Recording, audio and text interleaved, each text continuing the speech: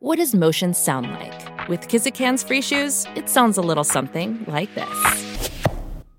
Experience the magic of motion. Get a free pair of socks with your first order at kizik.com/socks.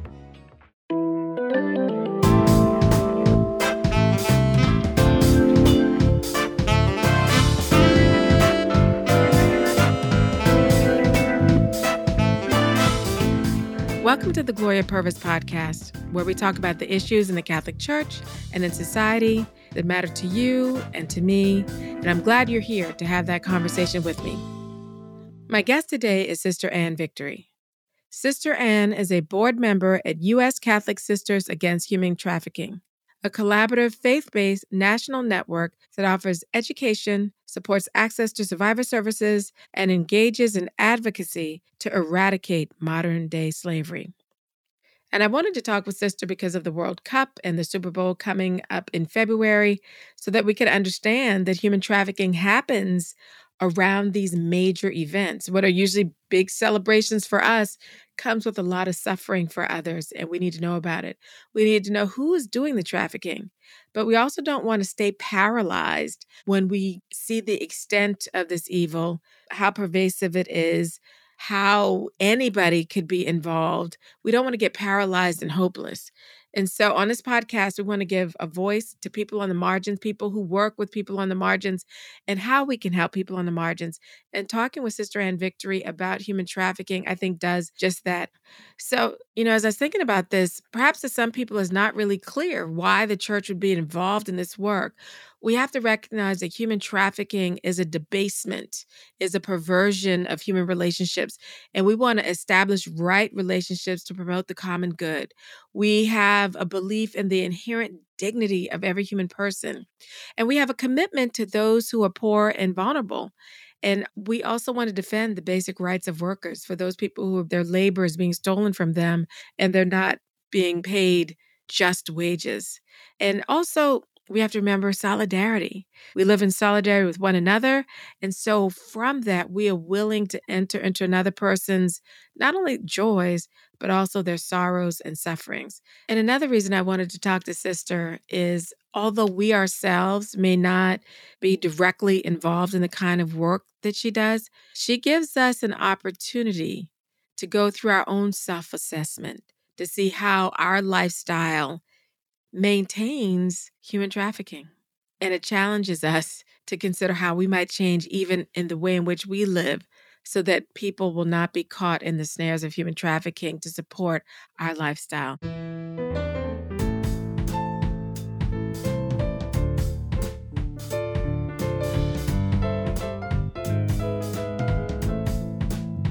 The Gloria Purvis podcast is a production of America Media, where real, honest conversations are happening on the most important issues at the intersection of the church and the world. For example, we just published an exclusive interview with Pope Francis, the first of its kind by any American media outlet, secular or Catholic, and that's unique. And it's something you definitely need to read because we asked the Holy Father the kind of questions people want to know. The kind of questions people want answers to. We asked him about women's ordination. We asked him about racism in the United States. We asked him about abortion and what should the bishops be doing. We also asked him about China and Ukraine. We asked him about issues that people are concerned about. We asked him about tough topics, and the Holy Father did not disappoint. The link to that exclusive interview with Pope Francis is in the show notes. So if these interviews and conversations are meaningful to you, please access them and support us by getting a digital subscription to America. How do you do that? Go to americamagazine.org/subscribe and sign up today. The link is in the show notes. Stick around. My conversation with Sister Ann Victory is up next.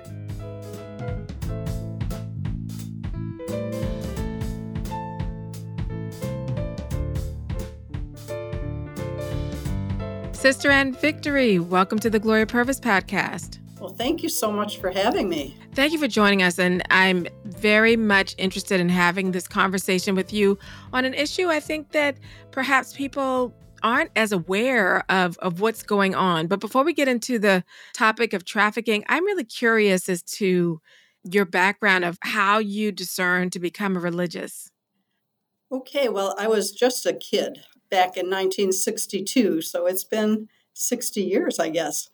And I was graduating from high school, was very much influenced by the Sisters of the Humility of Mary who taught me. Mm. And I had experiences with other communities before that. But these sisters seemed to be very down to earth, very much themselves, and that attracted me. So I entered the community with a whole lot of others at the time. Mm-hmm. It doesn't happen that way right now. It's like ones and twos, maybe. And at the time, I was just sure I was going to teach theology and English. I was positive that was what I would be doing. And then I got bronchitis in the novitiate and had to spend a lot of time with the nurses. Oh. So then when I was asked what I wanted to do, I said, well, I really want to become a nurse. And so I did just that. I spent quite a few years in nursing as a clinician, as an educator of nurses, and then as an administrator. And my last position was vice president for mission at what is now Mercy Health. Then I was elected to leadership in my community for 2 terms. So I spent 8 years in leadership. And afterwards, I didn't know what I was going to do. I was pretty nervous thinking about going back into nursing after 8 years out of it. I thought that'd be really requiring going back to school for a long time. And I thought, maybe there's something else for me. So I was already involved with the local group that was working on human trafficking. It was a collaborative effort among the local religious communities in the Cleveland area. And we had what we called the Collaborative to End Human Trafficking. And then the position became available to become the director of education. So I applied for it and I got it and spent 11 years doing that. And then I was reelected to leadership in 2021. So that's what I'm doing now, but I'm still a volunteer for the Collaborative. So the issue is something that's very dear to my heart. And in the process of all of that, U.S. Catholic Sisters Against Human Trafficking was formed. And I was part of the founding of that as well. So it's been quite an adventure and quite a journey. You know, most people, when they think of religious sisters, they're thinking teachers, maybe hospital administrators, nurses. I bet a lot of people are surprised to hear that there's an organization of U.S. sisters that are working together to combat human trafficking. Yes. First of all, it's dangerous work. You're dealing with things that are extremely dangerous. But yeah, why am I surprised that women religious would be the tip of the spear, you know, in the U.S. fight against human trafficking? But for our listeners, could you help us understand what human trafficking is? What is it? Yes, I'm going to give you the definition that's used in the federal law because to me it's the most clear. Okay. It is recruitment, harboring, transportation, provision, or obtaining of a person for either commercial sex or for some sort of labor or services. And the methods that traffickers use are force, fraud, or coercion, and they may use all 3. And if you're under the age of 18 and trafficked into the sex trafficking, we don't have to prove force, fraud, or coercion under the law. That child is automatically a victim of a crime because it is a crime. Yeah. But when we're talking about really here is modern slavery. Yes. You know, we say human trafficking, but really it's modern slavery. And is today's slavery, does it have a racial component? Is it race-based the way it was when slavery first started here in the U.S.? It's not necessarily race-based, but we know because of racism, that's a vulnerability for our Black and brown brothers and sisters. They become more vulnerable because of how our society has acted toward those who are not white. And that's a criminal thing in itself. So what are some of the facts around human trafficking in the United States? How prevalent is it? What are people saying? Well, in the United States, we don't have good numbers. Actually, nobody in the world has really good numbers.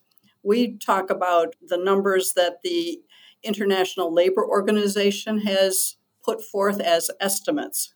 And they estimate that about 50 million people are being trafficked every year somewhere in the world for either labor or sex. Wow. And they also estimate that this is about a $150 billion a year business, so to speak. And they say right up front, these are probably low estimates. Yes. Because we don't have a good way to count. So let me just tell you this little story because it's coming back to me now as you're saying that number. Mm-hmm. One time I was flying someplace and the airlines bumped me up to first class. And I was sitting next to this gentleman who basically is a shipping magnate. And he was telling me about human trafficking. And he was a part of a task force to try to stop it. And they realized that sometimes they even put people in these containers and send them to other countries. I was just like, what?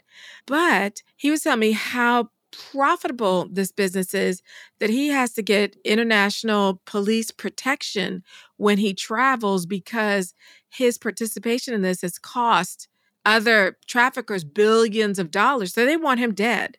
Yeah. And I was like, what? Who are these people? He says, very wealthy, very powerful people. He says, and it's widespread. Yes. And so when you talk about this billions of dollars and realizing that it's all over the world, Mm-hmm. and how profitable it is, it sort of makes my head spin a little bit. Yes. I can hardly imagine, but it's happening. I know you were talking some more about, I didn't want to interrupt you, but go ahead with the additional facts and stats that you were sharing. Okay, in the United States, we don't have good numbers because we don't know who's reporting what to whom, and there isn't one system for doing that. The numbers that we do have come from the Human Trafficking Hotline, the national line, and they do count the number of calls that they get, and they record them by state, by type of trafficking, by age of the person, by the other demographics in terms of gender or race, or if they can get that information, they do that. So it's very prevalent throughout every state. Ohio, where I live, is ranked number 5 in the nation because of the calls going in. Wow. The ones ahead of Ohio are Florida, Texas, California, and New York. And you'd expect those because they're bigger. Yeah. And so for a while, Ohio was number 4. So part of it, I think, would be awareness to know to call. Well, so that I was going to ask you, like, who calls this hotline? Is it people that see things and report it, or people who are actually being trafficked? Who calls the hotline? Anybody can call. Okay. And it's both. People who are being trafficked do call. People who see something and don't know what to do about it call and find out what to do. What kinds of things might be a red flag that might say, you know what, that might be a sign that someone's being trafficked, that perhaps I should call in and report this, assuming somehow that alerts people to get some help to the location or to the person? What can I look for? There are lots of things to look for. One of them is people being very afraid and they don't seem to go together. They're with someone else. Yeah. Or the person that they're with always speaks for them, even though there's no reason for that. Someone who's a child and they have hotel card keys on them. Well, that's strange. Someone who doesn't have their own documents, someone else holds their documents for them. People that have a whole lot of tattoos. Now, this is a tough one because tattoos are popular. Body art is very popular. But these tend to be ugly. They're dollar signs or they're barcodes or they're the words daddy or someone else's name. They're often the thigh or the shoulder or the neck, sometimes inside the lip. Kids who are never in school and they should be. You're in the neighborhood and you see this kid always never in school. What's that about? If it doesn't feel right, it's okay to call. Okay. And our law enforcement officers prefer that we call and let them do the investigating because it's much too dangerous to try to do it yourself. And let's say I see something. What's the number that we should call if we want to report something? The number is 888-373-7888. So as a regular phone number, it might be hard to remember, but if you remember it as 888-3737-888, you got it.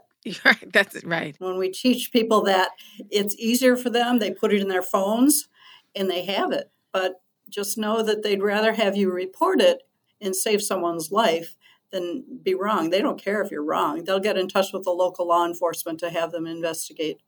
So we'll put that number in the show notes so people can also have it someplace where they can see it and remember it. Right. So, as we're talking about people who have been trafficked, I'm thinking about who traffics people. What are the profiles of traffickers?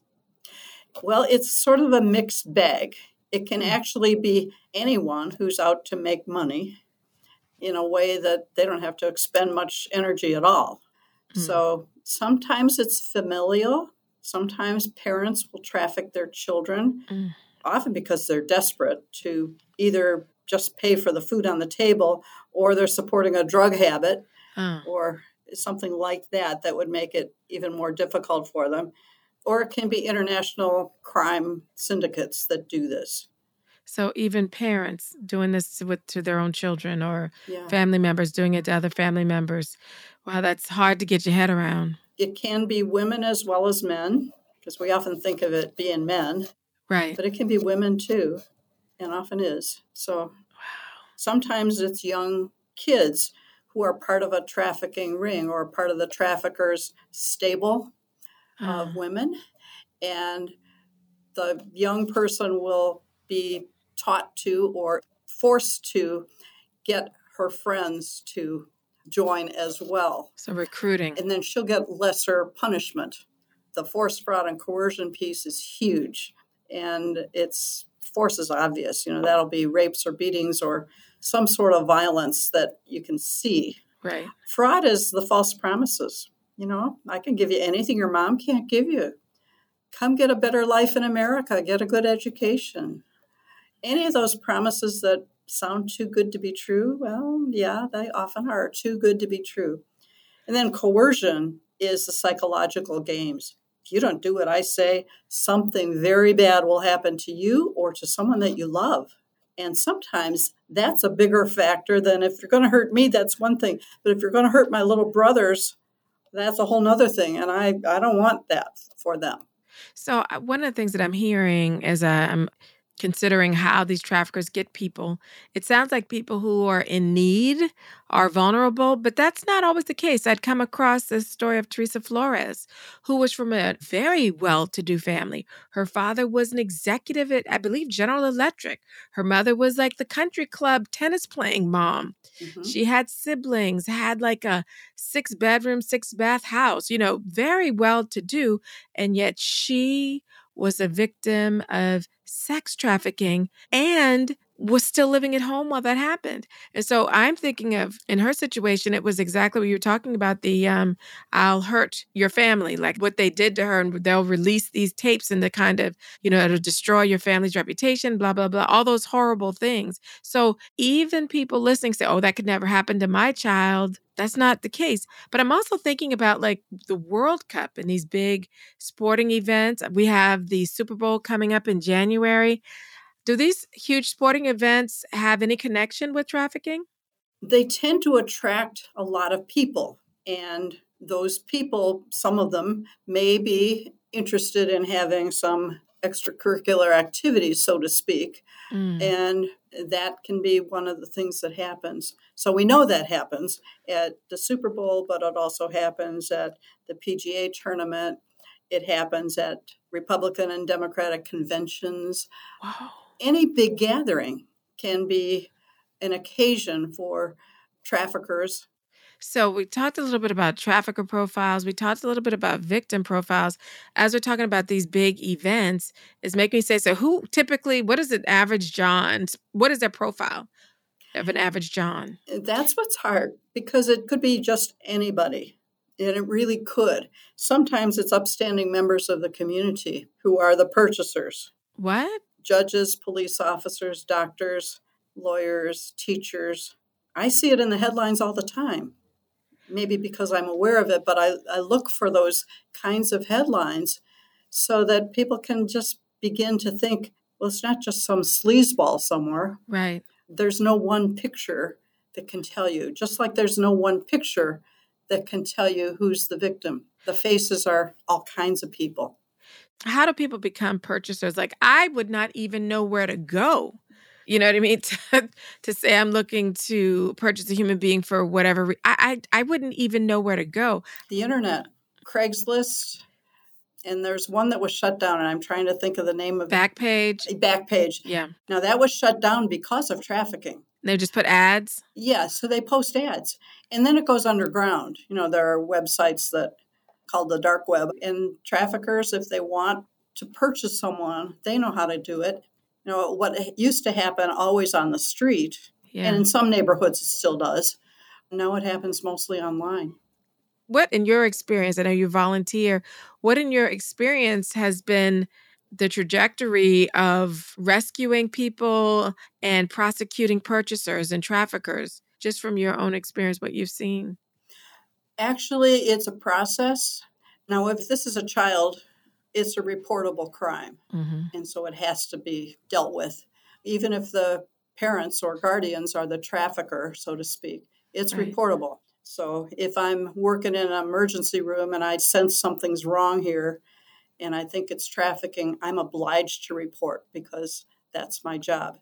If it's an adult, adults have a choice. They can choose whether or not they want to talk to law enforcement, and I have to respect their choice. So it becomes my job to educate them. So I'm concerned about you. I hope you're in a safe place. And I understand if you're uncomfortable right now, but I want you to know you could come back here. This is a safe place to come when you're ready, and we will help you get the resources that you need. If it's safe to give them phone numbers to call local resources, then do that.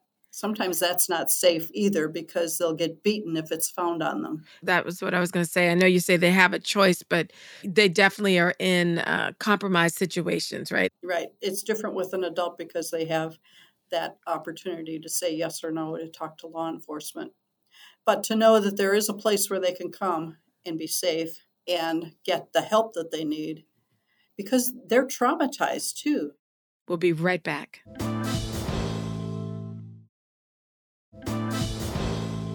Well, sister, how do you deal with this? I mean, from a faith perspective, where is God in this? How do we keep the faith in the face of this kind of evil?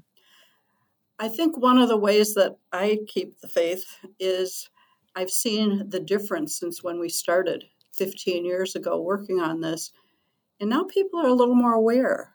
What is the difference? Like, what was it like 15 years ago compared to now? People didn't even know the term. They had no idea what it was. If they did, they thought it happened somewhere else, like in Cambodia or in Thailand, but never here. Right, okay. And now they've become more aware. And now they're willing to at least begin to learn about what this crime is and what they can do about it. Even becoming educated about it is doing something. Becoming involved in, for labor trafficking, becoming involved in fair trade and understanding what fair trade is and how our purchases make a difference or how the stock we hold makes a difference. You can get after companies who are involved in the supply chain in some labor trafficking situations and say, I'm getting rid of that stock. So talk about that a little bit, about the fair trade. What does that mean, fair trade? It means that those who are doing the work for whatever the product is are paid a just wage and they are not being forced to do what they do. How can I find out if the things that I'm buying, that they're using forced labor or that it's fair trade? Are there ways we could find out? Yes, companies have a list and you can search for whatever the companies say you have a favorite product and you want to know where they get their product and how they make it and who makes it. You can look that up. If you're an investor, investing in the socially responsible companies is a good way to do that. There's a little website, and this is a challenge. It's called slaveryfootprint.org. Now, it's an intriguing little thing because on there's a lifestyle quiz. So, and they keep you entertained as they ask the questions because they use pictures. So what kind of house you live in, what kind of a car do you drive, what's in your closet, your cupboards, your refrigerator, electronics in your home, sporting goods in your home. After you answer all the questions, you get a number. And that number is how many slaves work for you to maintain your current lifestyle. Oh, my goodness. Oh. It's very challenging. Yeah. You never forget it. I bet, yeah. And then it goes on to tell you what kinds of changes you could make to get that number down a bit. Oh, good. So it's a helpful one. So it's slaveryfootprint.org. Well, Pope Benedict and Pope Francis have both said every purchase is a moral decision. Yes, it is. So the more we know, the more that we can know, we can make better decisions about how we allocate our money. Exactly. Because we certainly don't want to support this evil. We don't want to support that. I think the thing is too, I bet people probably are afraid, like, well, what might I have to give up? You know what I mean? Well, yeah. But instead of looking at it that way, why don't we think about who am I helping free here? Mm-hmm. Who am I helping get some semblance of justice? Think about the good that you're doing. Right. Exactly. I can't even think about purchasing a cheap T-shirt because it's cute. Right. If I think of a little kid who had to make that, being paid 2 cents a day, and I paid $10 for that shirt, it's not expensive for me, but what's that about? You know, how do we abuse people like that and tolerate that abuse? Yeah. It's just horrific. So I've seen a big growth in people being interested in this. Mm-hmm. The support that we have across the nation right now with U.S. Catholic Sisters Against Human Trafficking and across the world with the international networks that are also working on this gives me a lot of hope. Well, that's wonderful to hear. It gives you hope because I'm just like, wow, this is heavy. And I keep thinking, where's God in this? Yeah. Where do you think God is in this, sister? God is with every single person who's being victimized in this way. And God is with those who are trying to do the right thing here. And God wants to change the hearts of those who are doing the evil part too. Yes. We have an awesome God because I'm telling you, that's how you know that God. I am not God because some people would be dead. Right? I understand. I'm not either. I can get pretty upset about things. Right.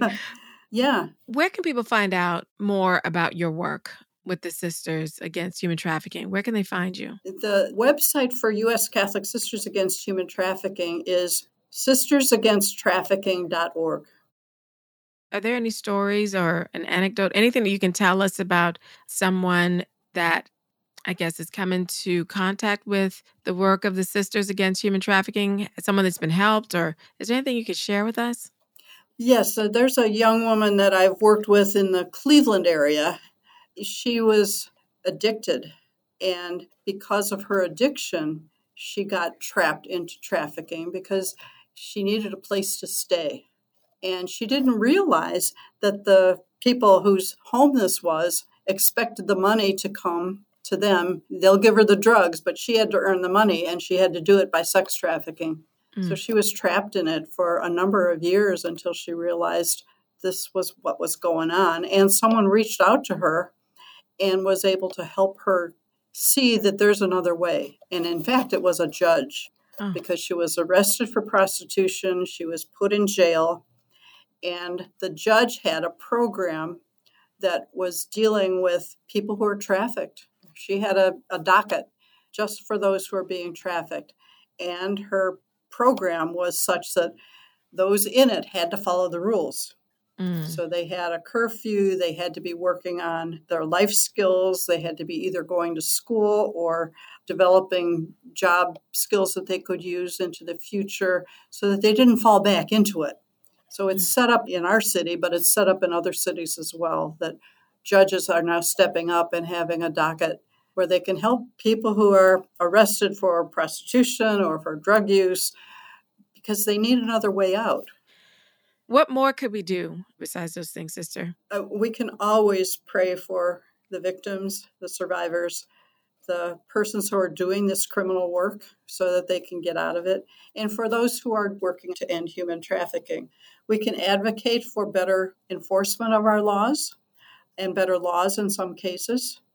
We can certainly help promote the government's interaction with those who are being trafficked, do a better job, say, in the supply chain so that we're not purchasing items from countries that are abusing their people. The factors are huge and very complicated. So paying attention is really important, and it's hard to pay attention to so many big issues, but everybody can do a little bit. Yeah.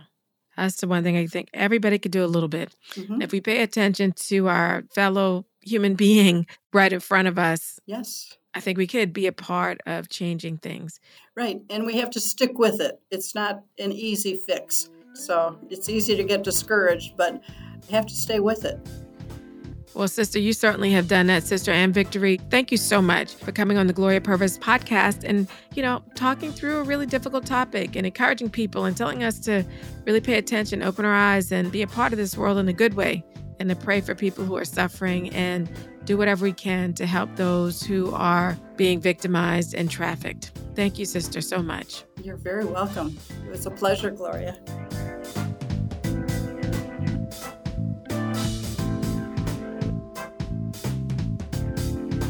I'm so glad you're tuning into the Gloria Purvis podcast and journeying with me through these important and, sometimes challenging conversations. Please share this episode with a friend or family member, and be sure to subscribe to the Gloria Purvis podcast on your podcast app. By the way, leave us a review. I would love to hear from you. And you can follow me on Twitter at Gloria_Purvis and on Instagram at I am Gloria Purvis. The Gloria Purvis podcast is a production of America Media. It's produced by Maggie Van Dorn and Sebastian Gomes, and is engineered by Frank Tucson. You can learn more about America Media at americamagazine.org. We'll see you next time.